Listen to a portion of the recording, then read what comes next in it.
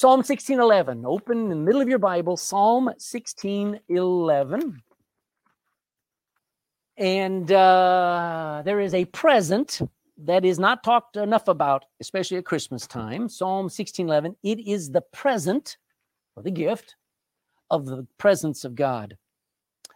Psalm 16:11, a marvelous psalm, but this verse is just full of revelation, of truth, of the reality of the Christian life. Look at what he says here. David is writing Psalm 16:11. Thou wilt show me the path of... How many of you had a friend or friends who actually were always getting you in trouble? They were showing you the paths of trouble, maybe even the path of death if they got you smoking or if they got you on drugs or stuff like this. Bible says that God will show us the path of life in thy, what's our key word? Circle it. In your presence is fullness of joy. Fullness means you can't have any more joy. It fills you to the point where there's no more room. It's absolutely, you're full of joy. At thy right hand. What does that describe? At the very side of God, in his presence, are pleasures forevermore. If you believe that, you will learn this and you will get this message. If you don't believe that, if you don't think that God has anything to offer, if there's no joy in that relationship, I'm going to try real hard to convince you that you're missing it. But if you don't believe it, then this message is going to go right over your head, folks. I'm going to try to remind you that getting close to the Lord Jesus is the greatest opportunity any of us have. We have access to the throne of God. We have access to the presence of God because of Emmanuel. So it's something, the presence of God is something every one of us desperately needs. Go to Matthew now, Matthew chapter 1, by way of review. You remember what we learned about the birth of Jesus. He was given two names here. You might remember the first name? Thou shalt call his name Jesus, right? But what the second name now was? Emmanuel. Let's watch this. Matthew chapter 1, verse 18. Now the birth of Jesus Christ was on this wise, when his mother Mary was espoused to Joseph. They were engaged to get married. Before they came together, she was found with child of the Holy Ghost. And then Joseph, her husband, being a just man, not willing to make her a public example, was minded to put her away privily. He was going to have to divorce her because she's pregnant and it wasn't him. Verse 20. But while he thought on these things, behold, the angel of the Lord appeared unto him in a dream, saying, Joseph, thou son of David, fear not to take unto thee Mary thy wife, for that which is conceived in her is of the Holy Ghost. And she shall bring forth a son, and thou shalt call his name, here's our first name, Jesus. For he shall save his people from their sins.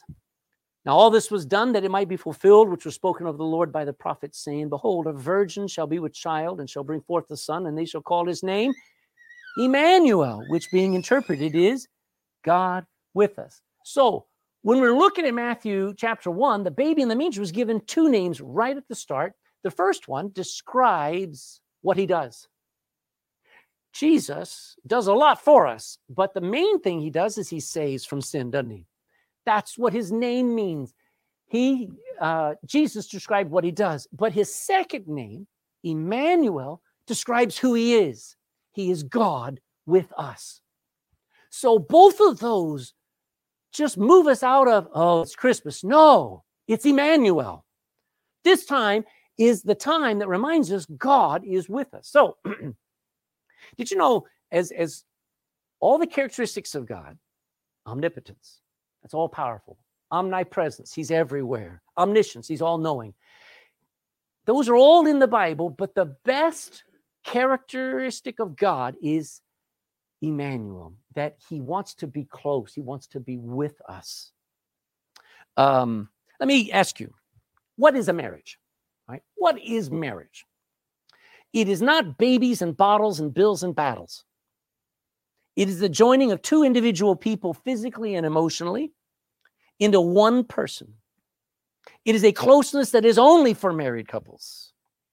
It is a shame that the devil is so good today at dividing marriages and dividing families and making people who live under the same roof feel like they're a million miles away from each other. That's not what God designed marriage to be, and it's not what life was meant to be. So I want you to understand, God didn't design marriage so that two people We were supposed to be together, supposed to be one person in that family. He did not design it to be like a lot of families are today. And he didn't design the Christian life so that us and God are a million miles away. Because if I asked you today, how close do you feel to God on a scale of 1 to 10? A lot of people would say 4, 3, 2, way away from God. And that's not how God designed it. He designed us to be close to him. Matter of fact, all of God's efforts throughout all of time are for one goal, to dwell with us.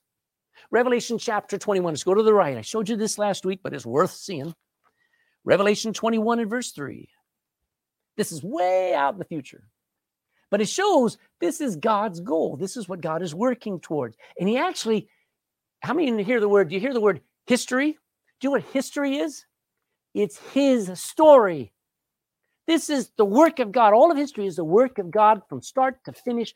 And he worked himself into his own story so that things would work out right in the end. Verse 3, chapter 21, verse 3, and I heard a great voice, a very loud voice out of heaven saying, behold, the tabernacle, the dwelling of God is with men. He will dwell with them, and they shall be his people, and God himself shall be with them and be their God ever after. So there's a big problem, though. Wouldn't you agree? That's God's goal, but few people experience it. Few people actually experience the closeness of God because of one 3-letter word. What's the 3-letter word? Sin. You know, sin is that awful, dreaded, negative word. Nobody likes to be called a sinner. Nobody likes to be pointed out what they're doing wrong, but it is our problem, folks. You know, I just for time, we looked at it last week. Isaiah 59 says that there's a problem between us and God, and it's our sin, our iniquities have made a separation, a gulf, even a wall between us and God who loves us. Sin has drastic effects. I mean, somebody talks about the effects of smoking on the body, the effects of a disease on a body. Well, the effects of sin on the body, right off the bat, it separates us from God. Secondly, it numbs us. The more you smoke, the less you cough. You ever notice that? Until you're smoked for 30 years, then you can't stop coughing. But the first puff of that cigarette, how did you feel? You turned green. You thought you were going to choke. But the more you smoked, the more you got used to it. That first drink you took, I mean, it sent you into a dizzy there. But the more you drank, the more you're able to handle. Sin has a way of numbing you so that you have to have more and more to get the same buzz. It numbs us. I can tell when somebody is not walking with God, they're not in the Bible, they're not praying, because they're numb to Christianity. They don't miss it. It sears our conscience. If you've ever burned your hand on the bottom of I know you men have never done this, but burned your hand on the bottom of an iron. that skin that gets burned, it doesn't feel the same after that. You keep burning that area and the feeling goes away. And the stuff that you watch, if you keep watching it, it removes all the guilt. You don't feel guilty anymore. Sin is a way of burning out our conscience, and it ruins us. Just the effect of our society. The more sin is rampant, the less there is of real love, the less there is of life. It ruins us.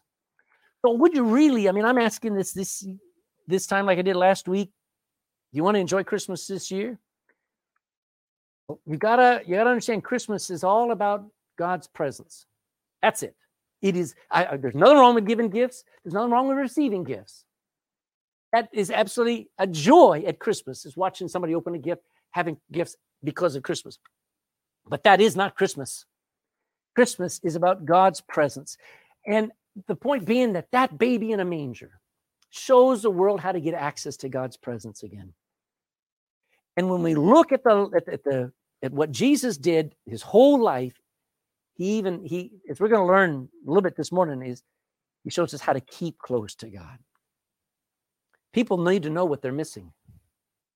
Christians need to experience the fullness of the Spirit again today. And we need to learn how to walk in that fullness every day from here on. So I want you to enjoy Christmas. I want you to seek and yearn and want the presence of Christ this Christmas, because it is so easy to miss God's presence. Go to John Gospel of John.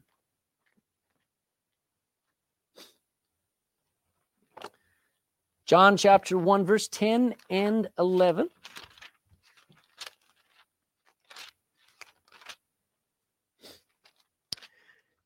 I'll be honest with you, I'm glad you're in church, but Jesus Christ could move right beside you. He said, where 2 or 3 are gathered together, where is he? I'm in the midst. And he could be working right along with everybody else and you not even know it. He could just pass right by you. How many of you remember the time Jesus was going through, coming out of Jericho, and there was a blind man on the side of the road. His name was Bartimaeus. And as Jesus passed by, do you know what Bartimaeus did? He didn't wait for Jesus to notice him. He yelled out, he says, Jesus, over here. Hey, have mercy on me. He wasn't going to let Jesus pass by without doing something for him. And it's too easy to come into church and to be like in a revolving door and go out the same. You can miss the presence. If he promises to be here with us, don't miss it. On 1, verse 10, Jesus, was in the world. He was here. And the world was made by him, every atom and molecule and cell. And the world knew him not. He even came into his own people, and his own received him not. You can so easily miss Jesus in all your busyness. Are you okay with that? Are you okay with missing the Son of God in your life? Let's pretend Amanda and Hannes were here this morning, and Nico and Joy are here. So they came this morning, and I was just thinking there, wouldn't it have been awful if Nico and Joy arrived, and Amanda's on her phone? Well, we'll get dinner here in a little while. And Hannes is working some tool. He says, oh, nice to see you. And Nico and Joy have traveled all the way from the States. I forget where they're living. They're in Texas, aren't they still? Or in Georgia. Georgia, yeah, that's right. And they came all the way tired, and people are too busy for their presence. Wouldn't that have been an awful homecoming? I wonder how Jesus feels. It's too easy to miss him. 2 Corinthians 13:5 says, examine yourselves. See if Jesus is in there, because you might be missing him. Now, I want to give you an example of missing the Father's presence out of the blue, out of what I bet you didn't know Christmas was in this chapter. Luke chapter 15. Go back a few pages. Luke chapter 15. And Jesus tells us a story of 2 young men who overlooked their relationship with their father. Luke chapter 15 and verse 11. When we read about the prodigal or the rebellious son in Luke 15, we usually focus our attention on which son? On the prodigal, on the rebellious son. We always follow and we usually associate ourselves with the younger son. Verse 11, Luke 15 and verse 11, and he, Jesus, said, a certain man had 2 sons. Now, let's keep reading. Verse 12, and the younger of the 2 said to his father, Father, give me the portion of goods that falleth to me. And he divided unto them his living. And not many days after, the younger son gathered all together and took his journey into a far country, and there wasted his substance with riotous living. You know what you're reading about? A lazy man. This guy didn't want to work for his money. He only wanted his father's money. He wanted his father's inheritance in cold, hard cash now. Okay, can you imagine having a child like that in your home? So he demanded his inheritance. He wanted half of his father's money right then and there. He's not even willing to wait for his dad to die. Here's the truth. To that son, the dad was already dead. Are you following? There's no relationship between that son and his father, is there? He's not only a lazy young man, he's a worldly man. Look in verse 13 again, and not many days after, the younger son, he didn't take very long before he packed up everything, gathered all together, and he took his journey into a far country. He wanted to get as far away from home as possible, and there wasted his substance with riotous living. You know what he thought? He thought the world was out there. He thought the world out there was where fun was, where pleasure was, where life was. It's so much better than what home offered. So he began to waste and squander all of this newfound wealth and inheritance on the extravagant and extreme living. I mean, I can just see him buying the most expensive clothes, the brightest and most beautiful shoes. He lived on the richest of foods and drinks. He was with women after women after women. Later on, we find out the whole village that those two brothers and that father lived in, that the life of that young man, as far away as it was, news got back about how he had been living. He had wasted his money on harlots and on traveling. Here's a guy who just, with all the money he had, he went anywhere he wanted to go. He was really living now, wasn't he?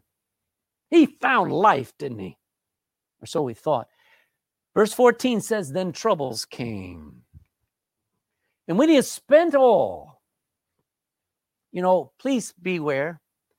Most people who win the lottery regret it. Now, not everyone. Some of them have learned over the years to get a financial advisor and to not spend all the money. But if you read about the first decade of lottery here, all those lives they spent, and people, movie stars who make a lot of money, they need a lot of money because they spend it like sieves. When all the money was spent, verse 14, there arose a mighty famine in the land, and he began to be in want. He went and he joined himself to a citizen of that company, and he sent him into his fields to feed swine. Stop there for a second. He spent all. Right then was when famine hit. Famine didn't hit when he had the money. Timing always. I wonder who's in charge of the famines. I wonder who's in charge of the pestilences. Anybody want to take? Oh, that's the devil. Not always. I'm going to be honest with you, folks. Here's a guy who has to learn that there is always a high cost to pay when you try to love this world. This young man lost absolutely everything. Not only did he waste his money, I guarantee you he was robbed at different times. You see, when you have money, everybody wants your money. He was stripped down to nothing, and that is a good thing. When we see our kids get themselves into trouble, mom, dad, do not bail them out every time. Don't rush. Let them sit there for a while. The best thing that happened is for the government to stay out of their lives, for them to not get on welfare, for them not to get a penny, and for them to have nothing except a desire to need home and need God. And our generation, the last 3 generations, I believe, going back, have not needed God because there's always mama. There's always the government. There's always a friend. There's always somebody who's compassionate. And there's nothing wrong with having compassion. There's a time to have compassion. But we have sometimes too much, especially for our own children. I told my sons, you go into jail, you're sitting in there until I decide to get you out. And it may not be for a long time. I do not want them to think that dad's there as their genie, and neither is God. And the government has taken the place of God in people's troubles. So here's this young man, trouble came, and it was good for him. Because troubles change you, don't they? I mean, they say a baby will change you when you have a baby, amen? But I don't see that. But I do know troubles will change you. And he ends up doing the lowest things imaginable. He is alone, verse 15. He goes on and says, and he went and he joined himself to a citizen of the country, and he sent him to the fields to feed what? This man is a Jew, and yet he's feeding pigs, verse 16. And he would barely have filled his belly, not with the cobs, not with the corn, not even with the slops from the master's house. He is chewing on and trying to get nourishment from the husks, which is the outer husk of the ear of corn. That's all he was able to fight away from the pigs. He would fain fill his belly with the husks that the swine did eat, and no man gave to him. He's absolutely humiliated. He has worked himself to where he's fighting over what pigs don't want to eat. And it was then that something wonderful happened. Look at the next verse, verse 17. First part, and when he came to himself. Listen, you want a miracle? I pray for people when they're in health problems. I pray for healing. When people are in financial problems, I pray for an open door for them to get a job. for the bills to be forgiven. I pray for miracles. But the greatest miracle of all is when a man comes home. When a hard-hearted, wicked, selfish, self-centered, and I'm speaking of myself. Don't sit there and think I'm thinking of you, although I should. But when a man wakes up and smells the coffee, it says when this young man came to himself, what does that mean? We'd say the penny dropped. The light came on over his head. When he woke up, when he was able to realize where he was and what he had done to himself, this young man didn't blame anybody except himself. Amen. And for the first time, he saw four things. He saw poverty. You know what I find? Pride in people. They will not look at how poor they live. Jesus says in Revelation chapter 3, he talks to a church called the Church Laodiceans. He said, you're so wealthy. You've got so many things. You've got so much honor of the world, yet you are poor and you're wretched and you're blind. And he's talking to Christians. They don't even know the poverty that they're in. He sees his poverty. He sees pigs. Who's he fellowshipping with? That's the only company he has. He sees the long, stupid path that he has taken away from his father's house. But he saw a place that he could return to. He knew he could go home. You know, that's why I love Christianity. Because Christianity shows, I don't care how far away you've gotten, you can come home. And that's when he decides to go home. Keep reading in verse 17. It came to pass, and when he came to himself, he said, how many hired servants of my father's have bread enough and to spare, and I perish with hunger? I will arise and go to my father, and will say unto him, Father, I have sinned against heaven and before thee, and am no more worthy to be called thy son. Make me as one of thy hired servants. That's when he decided to go home, as scary and humiliating as that was. And you know what? It is humiliating to go to your wife and say, I'm sorry. I did wrong. I said wrong. You know what goes through a man's mind? Everything that goes through a woman's mind. That is, well, you pushed me. We always try to deflect the fault. But this young man said, I'm going to go to my father and I'm going to take all the blame. Amen. Keep going. Well, just hold it. He, as scary, as humiliating as that was, he was going to go back home. He didn't have any idea what was back there. He didn't know if dad was upset at him still. He didn't know if his father would even accept him. It would have been terrifying. I'm sure he's going over his mind how to talk to his dad. I'm sure he went over and he practiced going, Father, I have sinned against heaven and you. Maybe that's a little bit too fast. Father, and I'm sure he's going over and over. How am I going to convince my dad to take me back? He's afraid that his father's going to say, I don't want to see you. You can stay out in the barn. For all I care, just don't come into my house again. He's afraid of what's going to happen.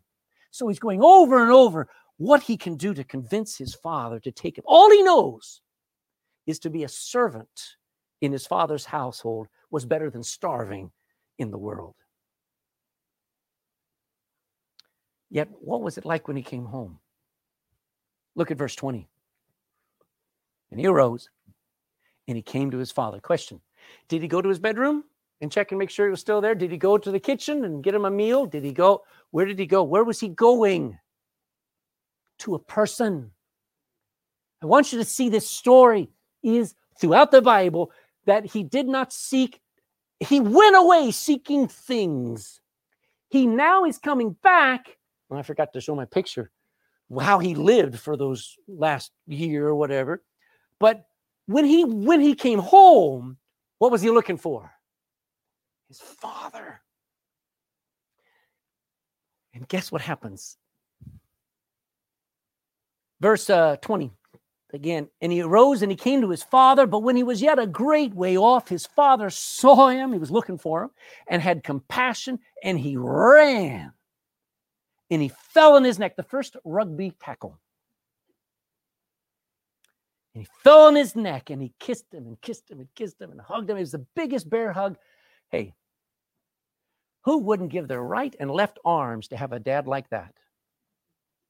Who wishes that their dad, as firm and as as faithful and as consistent as they may have been. Our parents probably did the best they could, but who couldn't want such a father who, when they see a wayward son, runs to them and hugs them and loves them, and then says this. Look what he says of verse 21. And the son tries. I mean, I can see the son on the ground. The father is holding him and hugging him and kissing him on the cheek. And verse 21, his son says unto him, Father, he's trying to get out the words, I've sinned against heaven and in thy sight, and am no more worthy to be called thy son. And the father says, Be quiet, be quiet. And he says to one of his servants, he says, Bring forth the best robe and put it on him, and put a ring on his hand and shoes on his feet, and bring hither the fatted calf and kill it, and let us eat and be merry. For this my son was dead and is alive again. He was lost and is found. And they began to be merry. Merry Christmas. Do you know what? When that young man came home, what did he find? Well, his father gave him a beautiful new robe, didn't he? I bet it looked better than anything he had ever bought for all those years. Do you remember Joseph in the Bible, young Joseph? What did his father give him? A robe of many colors. This be like getting a 1,000-euro suit. Bring him the best robe. He got a priceless gold ring put on his hand. He was given the nicest and the softest shoes. I bet you he walked home barefoot for hundreds of miles. Then all of a sudden, they're slipping on the best, softest leather imaginable. I bet he cried. And he got the best dinner he had eaten than he had eaten in years. Kind of interesting, isn't it? All the things of Christmas we put a lot of emphasis on. Shoes, gifts, dinner. But you know what he got? See, all of that was side. What did he get? He got his father. He got his father back. He got the presence, the closeness with his father back. He got restored. He was no longer the son that was dead. He's alive again. This is the father who can look at his son and says, He's my son. Doesn't he say that there? Verse 24, this my son. Would you call that wayward son of yours good for nothing, thief, whoremonger? If he ever came home, would you call him still your son? Probably you would. You know a little bit of the Bible to know. But do you understand how big that was to the son to be called the son again? And he was honored. He didn't honor what that son did. Do you know, people say, well, Jesus ate with publicans and sinners. Yeah, but he didn't honor what they did. He just loved them for who they were. Never dying souls that needed a Savior.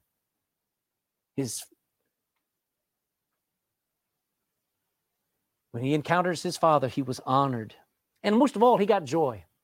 I'm sure for all the years he spent away from home, he had some fun. He had pleasure after pleasure, but the Bible says that the pleasures of sin only last for a season. So I think he got better than he deserved, didn't he? Better than all the shoes, all the rings, all the food. And I bet you as they put stuff on him, he's like, I don't care. I just want to hold on to my dad. I just want to hug my dad. I think the prodigal had kind of a good Christmas. That's kind of like Christmas, isn't it? You see that? All right, I'm going to show you something. Because now we need to look at another guy. Oh, I love that picture. We need to look at the older brother. Because he is no better. Verse 25. Verse 25, it says this, now his elder son was in the field, and as he came and drew nigh to the house, he heard music and dancing. And normally you hear joy in the house, you want to run in and say, what's happening? Wow, what's going on? But as he comes, he asks what's going on. Verse 26, he called one of the servants and asked what these things meant. And he, the servant, said back unto him, thy brother is come, and thy father hath killed the fatted calf, because he hath received him safely and sound. He's all healthy. Now, this older son is completely the opposite of the younger brother. Think about it. The younger brother is lazy, good for nothing, selfish, carnal young man. Here's this older son. He's completely the opposite. He is a hard worker. He doesn't come home early. He works to the end of the day. He's working even without dad around. He doesn't have to have dad over his shoulder telling him what to do. He is a hard worker, working where he's supposed to be, faithful to his father. I believe that his father, if he ever told him to do something, he knew his son would do it. He lived frugally. This is a son who still was living at home. He did not waste his inheritance. He waited for his dad to die before he would get it. And he was an all-around good guy. Wouldn't you agree? And he comes in from the fields after a very long, hard day, and he hears music. He probably hadn't heard music in that home in a long time. You know, when there's a disaster in the home, when somebody leaves or when somebody thinks they're dead, it's hard to sing. But now they're singing. Now there's dance. Now the food is spread out like a Christmas dinner. He's told, we read it, he's told that the long lost brother was home again. And it should have caused great joy. The brother should have went, woo, let me go see him. Yet, instead, he was angry. Verse 28, and he was angry, and he would not go in. Therefore came the father out and entreated him. He tried to pull him in. He begged him to come in. And he answering said unto his father, Lo, I want you to hear these words through clenched teeth, because this young man is angry. Lo, these many years do I serve thee. Neither transgressed I at any time thy commandment. And yet you never gave me a kid. Ooh, who's he mad at? Ooh, he's mad at Papa. He's angry at his brother. He's basically angry at the world now. He says, you never gave me a kid. That kid being a fat calf. Understand that. That I might make merry with my friends. But as soon as this thy son, I didn't even call him his brother. This thy son was come, which has devoured thy living. He took all the money you worked for all your life, and he devoured it with harlots. His little town heard about the lifestyle of his own brother. They were so ashamed. And yet thou hast killed him for him the fatted calf. Whew. I have to say this. He was not just angry. He was bitter, folks. How do you know he was bitter? Because he's comparing himself and all of his hard work with that good-for-nothing, loose-living boy called his brother. He's bitter because he's pointing out all the good thing he's done. He's never been praised for it. He's bitter because, and that bitterness stops him from even going into his own house. How many men have times where they get so mad, I'm not even going to talk to that woman? Yeah. Bitterness. He refused to go to his brother and welcome him home. He refused to believe that the prodigal deserved to even be home. You know what he forgot? He forgot all that he had. I want you to see this verse. Look at verse 31. And he said, this is the father talking to his son. He said unto him, Son, thou art ever with me. You have me. And all that I have is already thine. It was meet, it was fit, it was proper that we should make merry and be glad. For this thy brother was dead and is alive again, and was lost and is found. I don't have time, but that older brother, young man, the older brother, is us. Okay? Because, let me give you the sad truths of these two young men. Number one, they both were focused only on themselves. They both were focused on what they expected out of life. The prodigal son expected to have a good time. He wasn't having it at home, so he found it in the world. The older son said, well, you never gave me a kid. We never celebrated like you're celebrating. They're both thinking of what they want. Both missed the greatest gift they already had. They already had a father. They already had the best father you could ever have, who, when it came time that the younger son said, I want my inheritance, father said, okay. I mean, wow. Both were a mess without that relationship with their father. Neither one of them, you wouldn't want to be married to either one of them, would you? Neither one of them are an example to be like, are they? Both of them were a mess because they didn't have a relationship with their father. The younger son rejected the relationship with his father. The older son neglected the relationship with his father. That's us. We have everything. We have Christ.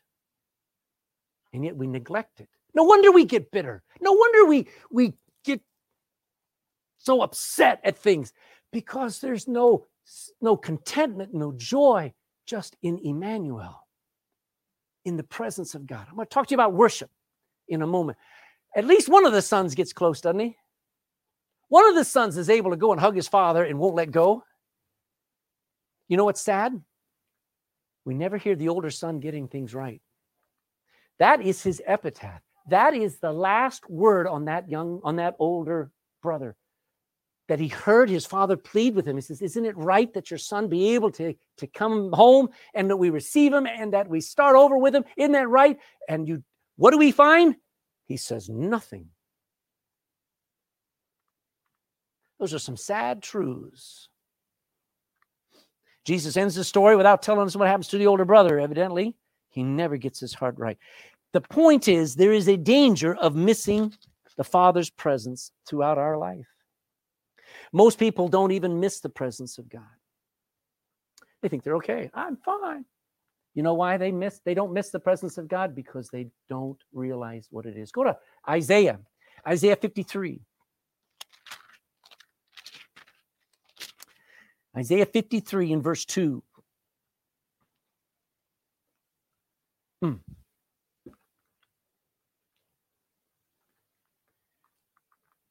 Prophet Isaiah is speaking of the Messiah coming, and doesn't say that he's going to be coming at this point all conquering and powerful. He says he shall grow up before God, before him, as a tender plant. Just the beginning. This is not the full product. When Jesus comes, you're going to see him tender as a root out of a dry ground. He's just the beginning. He hath no form nor comeliness, and when we shall see him, there's no beauty that we should desire him. There are plenty of people on television and in the sports world, the music world, that if one of them came through that door, some of your mouths would drop. Your eyes would pop out of their socket. I mean, some of these guys, they have chest as big as a meter wide. Their form and their comeliness is just awesome. And yet Jesus had no form or comeliness. No form. There was no beauty about him that went, wow, he's a good looker. No. People didn't even desire him. Because, folks, listen, Jesus is not impressive like Mark Zuckerberg was thought of to be just up until recently. How about billionaire Bill Gates? Jesus, no competition. Jesus is not a mover or a shaker like Twitter founder Kevin Systrom. He's nothing like Justin Bieber or Katy Perry or Rihanna or sports stars like Cristiano Ronaldo. He doesn't have all the people follow him on Twitter like Barack Obama and Donald Trump. No, Jesus is kind of just plain and simple, isn't he? And so we miss him. You know, Jesus is not in competition with your PlayStation 1, 2, 3, 4, or 10. He's not in competition with that. He's not screaming at you like your friends are, pulling at you, pushing you to constantly do stupid things. No, most everybody throughout history has missed the presence of Jesus. Yes, they put the baby in the manger. I'm glad for the crib in Ballincollig and in Cork. I'm glad for Ephesus on the Christmas star and on manger scenes, but they don't know the Jesus that it's all pointing to. Because it doesn't have much to it compared to what the world is offering. The truth is, you can be so busy doing and never worshiping. True worship is not religious. True worship is not church and ceremonies and buildings and vestments and candles and gold and incense. That's not worship. True worship is enjoying the presence of God in every moment and trying to make that moment last. Repeat that. True worship is enjoying the presence of God in every moment, whether you're in a prison cell or a hospital bed or in a home where nobody talks to each other. True worship is enjoying the presence of God in every moment and seeking to spread out that moment as long as you can. John 4:23 says, don't go there, but the hour cometh and now is when true worshipers shall worship the Father in spirit and in truth, for the Father seeketh such to worship him. He doesn't care if you're in Jerusalem. He doesn't care if you're in Dublin. Doesn't care if you're in Ballincollig. Doesn't care wherever you are. Will you worship him in spirit and in truth? That's what he wants. Probably think of yourself like the older son did, pretty good person, hardworking, successful. You're not like so many other loose living people. You don't really need prayer. I don't need to come on Wednesday night, Pastor. Really? I do. I have to. I don't really need to come to church like you do, Pastor. I mean, you seem to be addicted to it. Yes, I am. Well, you're supposed to be. No, I'm saved. Ever since I got saved, I wanted to live in church. I don't understand. I can't explain it. I just say this. Too many Christians feel like they don't need God. They're pretty good already. Don't you dare fall in that trap, folks. You don't need Christmas presents under the tree. You need the presence of God in your life like you don't know. Now, what do we do? What do we do? If I want the presence of God, okay, I need my volunteer. Tony here is going to be God on his throne, all right? If God is actually inviting you into his presence, if he is actually nearby, did you know Acts chapter 17 said God is not very far from anyone? People may feel like God is a million miles away. Paul says it even to the lost. He says God is not very far away. He's just over there. But there's something between us. It's called sin. Well, what do I do so that I can restore and have that relationship with God that I used to have when I got saved? Well, are you ready? Get rid of everything that even could be between you and God. It's called humbling yourself. It's called finding out what's there. Most of us never look at and do an inventory of what sins are plaguing us. You go to the doctor. I mean, you can't even go today, but say if you're able to go to the doctor and you say, I've got this problem. You know what the doctor's going to try to find out? He's going to find out what's the cause. Where is the problem? Is it respiratory? Is it cardiovascular? Is it mental? And he's going to get to the root of that thing. Well, you and I need to get to the root of the reason why when we read our Bible, nothing means anything to you. You see, if you come to church and pastors' passionate preaching only makes you yawn, it could be my poor delivery, but it might just be that there's something between you and God. Do you know, I've been in several churches where from the moment you go in, it has been so prayed in and so people have gotten so right that when you come in, you have left this world. And it's an otherworldly experience where you don't open your mouth. You don't want to just go up to everybody and just treat everybody like, hey, everything's going around. But you're like, God's here. Not because it's a holy temple, but because Jesus said where 2 or 3 are gathered together in my name, there I am in the midst of them. And when the preacher sneezed, we all said, amen. Because we were hungry. What was God going to say to us? What did you want us to do? What do we give up? What do we get? Whatever. But we wanted God. Hey, whatever might be stopping that, if you have never enjoyed God, if you never enjoyed the Bible, if it's just soul winning and handing a tract out doesn't thrill you, you need help. And what will give you such a thrill handing out a tract is the presence of God with you. Jesus said, if you go and teach and baptize, I will go with you, Jesus said. And if you miss that, if you're waiting for a feeling, you got it backwards, go and he's with you. So what do we do? All right. You say, all right, there's this wall, Lord, I don't even know. So all right, God, do you mind standing up and help me? I don't even know where to begin. And so the Lord, start with the top. Yeah. I'll ask to say, Lord, show me what's between us. So the first one. Oh, man. Why did he have to bring that one up?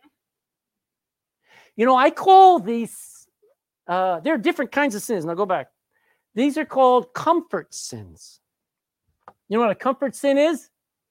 We don't mind having them. We like our bad attitudes.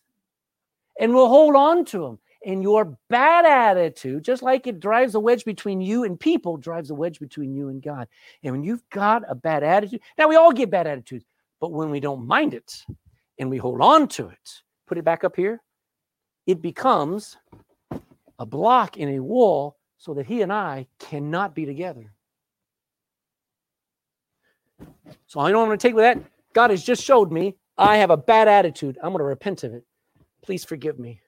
I've had a stinking bad attitude. I've held it for too long, and I blamed everybody else, but it's my fault, and I'm sorry. That's repentance. Are you with me? One down. All right, what else? Why did he have to bring that up? How many of you know what gossip is? Gossip is when you talk about somebody to make yourself look better.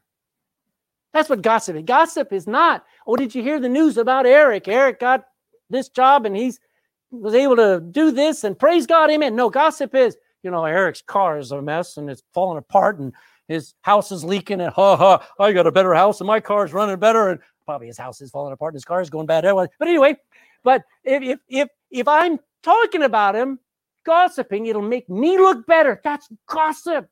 And that is wicked. I am sorry that I have let my tongue be used to tear down other people. Please forgive me. I don't want to have that between me and you. 2 down. Is there more? Wait a minute. I thought all we had to do was just say, dear Lord, forgive me, and it's all gone. No. If you have a husband, if you have a wife, you know what we do? If I've offended you, I'm sorry. You ever said that? Slap yourself around the room. Because that is the most lame way of apologizing.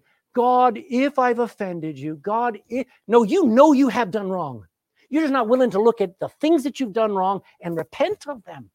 This is not getting saved. Don't think that you have to do all this to get saved. But once you're born again and the Lord, right while we're preaching, and the Lord says, that's you, buddy. That's you, young lady.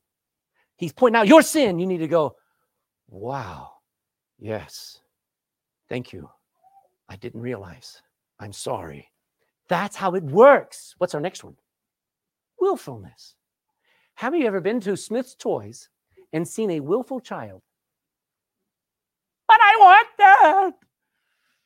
Willfulness is when you have a will that crosses the will of God and you win. It's called rebellion. And willfulness, when you go against the will of God, when you do your own things, when you go your own way, all we like sheep have gone astray and turned everyone to his own way. That's willfulness. And that is the sin. Forgive me for seeking my own will, for doing not your will, but my own. And I'm sorry. If you tell me to do something, I want to be quick to do it. If you show me something that's wrong in my life, I want to be quick to get right. When you speak to me about something I need to be doing, I want to be quick to start doing it. I'm sorry. Please forgive me. Is there more? Yeah, that's okay. What is the one sin that the world always points to Christians and crucifies us on? Hypocrites, hypocrisy. Would any of us admit that we're hypocrites? No, because that's one of the lowest things we can ever admit to. But if the Lord could ever show you how hypocritical you are, you know who knows you're a hypocrite? Your family members, your wife, your husband, your kids.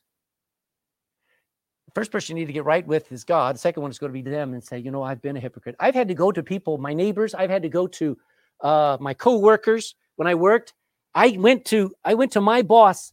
I worked for a very, very, very, very, very intelligent guy at a telephone company. And I couldn't bring myself to give him a gospel tract because he intimidated me. And he wanted to intimidate me. He made me feel this small. He went to a Bible college. I mean, it was just, but anyway, there was one day when I had put leaflets in the bathroom. And so I had one sticking in my pocket. He said, "Oh, those pictures," because we had just had Ruth. Ruth was just born. And so I was showing pictures of Ruth, but he hadn't seen it. He says, "Is that pictures of Ruth?" I said, "No, it's a gospel tract." And he went, "Oh, no, more bathroom literature." And I stopped right there, and the Lord just dug out the sword of the Spirit into my heart. And I just looked at him and I said, "I have to apologize. I try to give everybody a gospel tract, but I've been intimidated by you, and that's my fault." His name was Corell Ehrlich. I said, "Would you, for me, just read this? Whether you ever believe anything I ever do, but I've been a hypocrite. If I believe that Jesus died and was buried and rose again for sinners to save them from hell, I don't want you to go to hell. And I've been a hypocrite because I've been afraid to tell you that you need to get saved. Would you read this for me?" He was just sitting there, and he took the tract. But I had to humble myself and say, "I've been a hypocrite, and I'm sorry." When my hypocrisy is exposed by my wife, and she's good at it, and that's why God gave her to me, because she'll tell me who I really am. Whereas you guys all think I'm Mr. Perfect, right? Go on, say yes, amen, clap, go ahead, clap. No. You're fired. You're fired. Anyway, when God shows you a hypocrisy, humble yourself and repent of it and say, "Lord, I'm sorry." Is there more?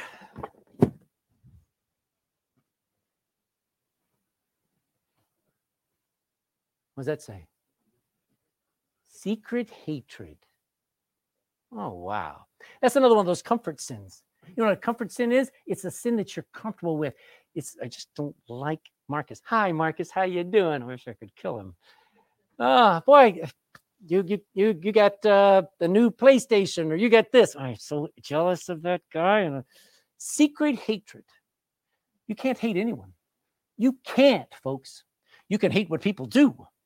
Somebody comes into my house, I'm not offering them a cup of tea if they come in through the window, okay? But I must love them.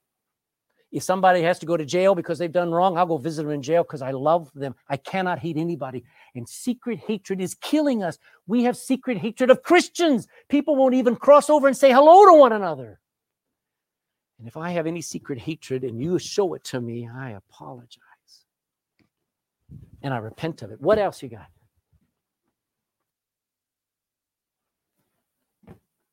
That can't be a sin, is it? Laziness? Yes. As much as we hate it in others, God hates it in us. When there are things that we should do and we don't do it, not because we can't, but because we just don't want to. That is a sin. Because whatever God asks you to do and whatever is right to do is what you're supposed to do. If I am a lazy Christian, it is a wall between me and God. I will never talk to God because I'm too lazy. I won't read my Bible because I'm too lazy. It is a sin. If you're not busy, be diligent. The Bible says God will bless a diligent person. And I'm sorry for being lazy. There are times when I need to rest, and you told me I needed to. But there are times when I don't want to do nothing, and I let people go to hell, and I let gospel tracts sit there for months, and I let things get done by others, and I just sit at home watching my stupid idiot box, and I'm lazy, and I'm sorry. What am I doing through all of this? Does anybody know what I'm doing? Does anybody see the size of this wall? Next one. Apathy. Apathy. Apathy is that thing that we don't admit to of, I just don't care. I just don't care? How can you say that? Well, that's a sin. And the only way to get rid of apathy is to confess it as sin. Because if you forsake it, can I have it? When I admit to it, and I say, I listen to the preacher, but I only find fault with him because I really don't want to listen to the word of God. I really don't want to be in church. I'm apathetic. And I'm sorry, I don't want to be this way anymore. I want to be passionate. I want to be more excited than pastor. I want, when I come to church, to be a blessing. I don't want to pull people down anymore. I don't want apathy to be on my tombstone. He here died somebody who didn't care. I want to care. And I'm sorry for not caring. What else we got? Complaining. Complaining. Oh, boy. You know, God, children of Israel were not killing each other, but God judged, and 23,000 died because they murmured and complained and griped. It's a sin to complain. And you've heard me complain. You've heard me complain about my wife. You've heard me complain about Christians. You've heard me complain about the ministry. You've heard me complain about bills. You've heard me complain, and I'm sorry because you've given me everything.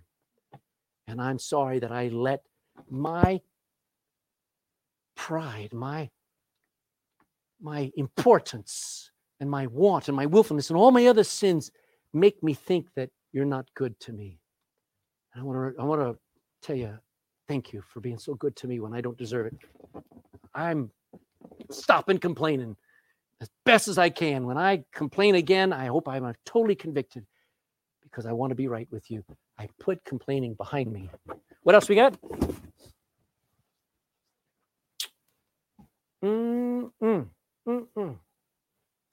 Now, lust has got different meanings and all kinds of things. When you want to have something so bad, you're not happy until you have it. That's lust. We're very lustful. We're not happy unless we get a PlayStation 5. We're not happy if everybody else has got things on. We're not. Lust is killing us. Bible says lust is idolatry. Do you know that? Covetousness, where I just have to have something. And there have been plenty of things where I've looked at and used my eyes to look at something, and I made it more important than my relationship with you. And if there was and you bring stuff to my mind where that has been the focus, whether it was a fear or a worry or a thing that I had to have and I was focused on, I couldn't focus on you. It was killing me and it came between us. And I want to be content with such things as I have because I want you. Let's go one more or two more or three more. What do we got? Oh, why did he have to mention that one? Stinking pride. Pride. You know, when you point to all the good things that you do, when you remind people, hey, I'm not that bad. Remember our older son, the older son, would you agree he's pretty proud guy? When you compare yourself with others that are not doing what you do, not doing it as well as you, when you want everyone to notice what you have done, that's the devil's pride, and it builds massive walls between you and God. There are two big sins that they're talked about in the Bible over and over. One of them's pride, and the second one is the last one we're going to look at. I'll give you a moment to start thinking about what is the biggest sin that plagues Christianity.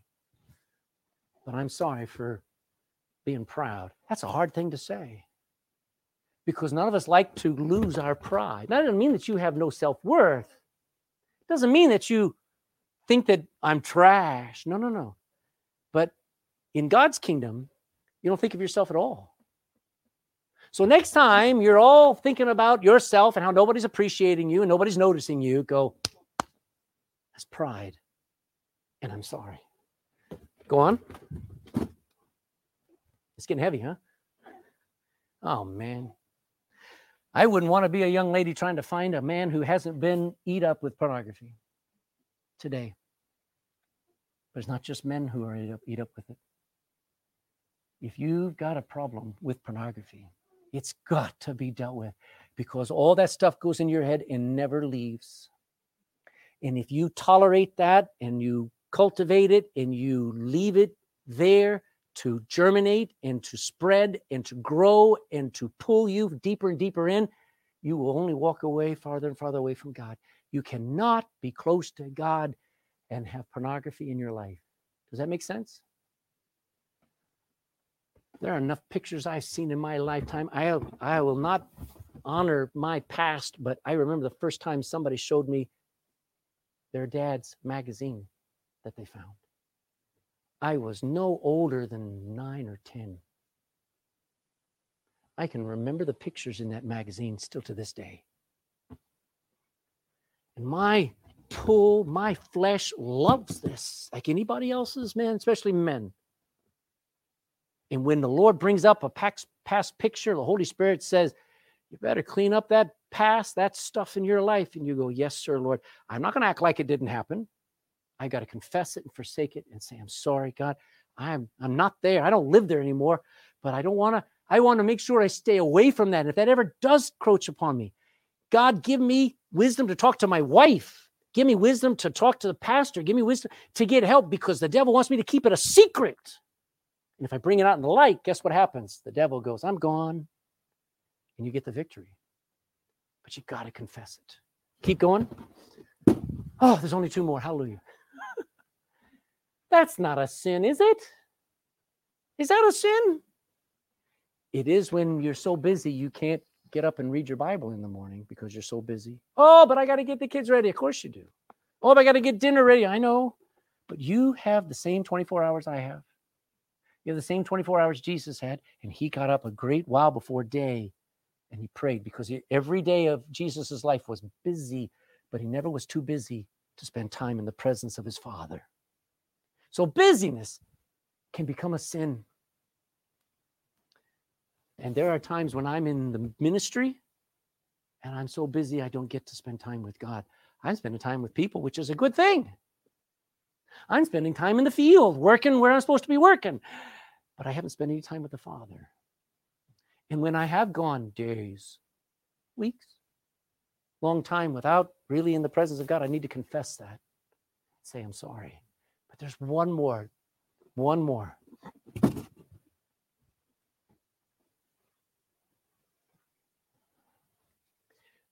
Of all the sins that I studied, the 2 worst are pride and bitterness. They're the most destructive. Pornography is destructive, I'm not going to doubt. But bitterness. People who've hurt you need to apologize. Yes. They need to make things right. But you have no God-given right to stay bitter or even get bitter. Let me show you. Make a statement here and I'll be done. Most people are bitter against someone. Most people in this room are bitter against. There's somebody that you're bitter against. And you don't like to think about it. You don't like to meditate on it. You don't want to admit it. But there is a bitterness in your heart against at least someone. Every one of us have somebody that when my dad left when I was 12, I never wanted to be in his presence another day. When he would come and pick us up for the weekend, I would sit in the car and I wouldn't talk to him. And we'd go for dinner. He'd take us to his house and he'd try to play with I and my brother and my younger sister. And I just did not want to talk to him. I kept that up until I got saved. That was when I was 12, when I was 17, and I got saved and would go to be with my dad. I would go quiet. You hurt Mom. You hurt me. You hurt my younger sister, my younger brother. Dad, I don't want to be around you. That was my attitude. And then a preacher preached a message on bitterness. And it was the most important message of my life. And for an hour, he broke every part of my heart. And he said, God cannot and will not use you until you forgive and until you get rid of every last root of bitterness. And until you get rid of it, God's going to stay back and let you just flounder, and you will never enjoy the Christian life. You will never enjoy church as long as you're bitter. Do you know bitterness, when you leave it there, grows? It's like weeds. It never gets better. It only gets worse. It is unresolved anger at an unchanging problem. My dad never came home. My dad never made things right with my mom. It was an unchanging problem. And so I got angry and I couldn't resolve it. I couldn't fix it. And bitterness and that anger became bitter. That older brother, was he bitter? You better believe it. And notice what it cost him. It cost him the relationship with his father. Okay. If I could conquer that. If I could just conquer that. If I could actually put how people treated me and all the things that I feel and I hurt, if I could just put that behind me, I would never let you go again. How many of you want to have that? Or how many of you still want to have that? Let's stand. Let's bow in prayer. You can sit down now. Stand with me and would you bow in prayer? Nobody looking around. James 4:8 says this, draw nigh to God. You know what the Bible says? He will draw nigh unto you. Cleanse your hands, you sinners, though. First, you got to get some things right. You got to piece by piece, whatever. And you can't deal with it all at once. Whatever the Lord shows you, I asked Tony to show me a sin. And because we're ignorant of our own sins, but when you become aware of it, right then and there, right now, will you confess to God? God, you pointed out of those 12, I don't know if there are 12 or 13 sins, out of those 12, 8 of them were me. Well, good, you got 8 things to confess and to forsake right then and there and say, Lord, I've held on to them, I've been comfortable with them, and I don't want them. I repent because I want you. I want Emmanuel. I want your presence. I want Christmas to be the best Christmas ever because I got all that stuff out of the way and I just want you. Father, I ask you to please bless your people this morning with the realization that there is such an opening to a relationship that even most Christians have never experienced. Next week, we'll talk about to practice the presence of God, to enjoy the presence of God. But until then, we got to clear some things out of the way, and I pray we would. Don't let anybody go out of here the same. Don't let anybody go out of here saying, well, none of those things I've got a problem with. I guarantee you, God dealt with at least one thing in your life this morning. And then later on, he'll deal with another one. Later on, he'll deal with another one. Let him humble you. I just pray you want to come all the way home. Father, I pray again that you would just open eyes and hearts. And this morning, we would have the best Christmas ever. In Jesus' name, amen.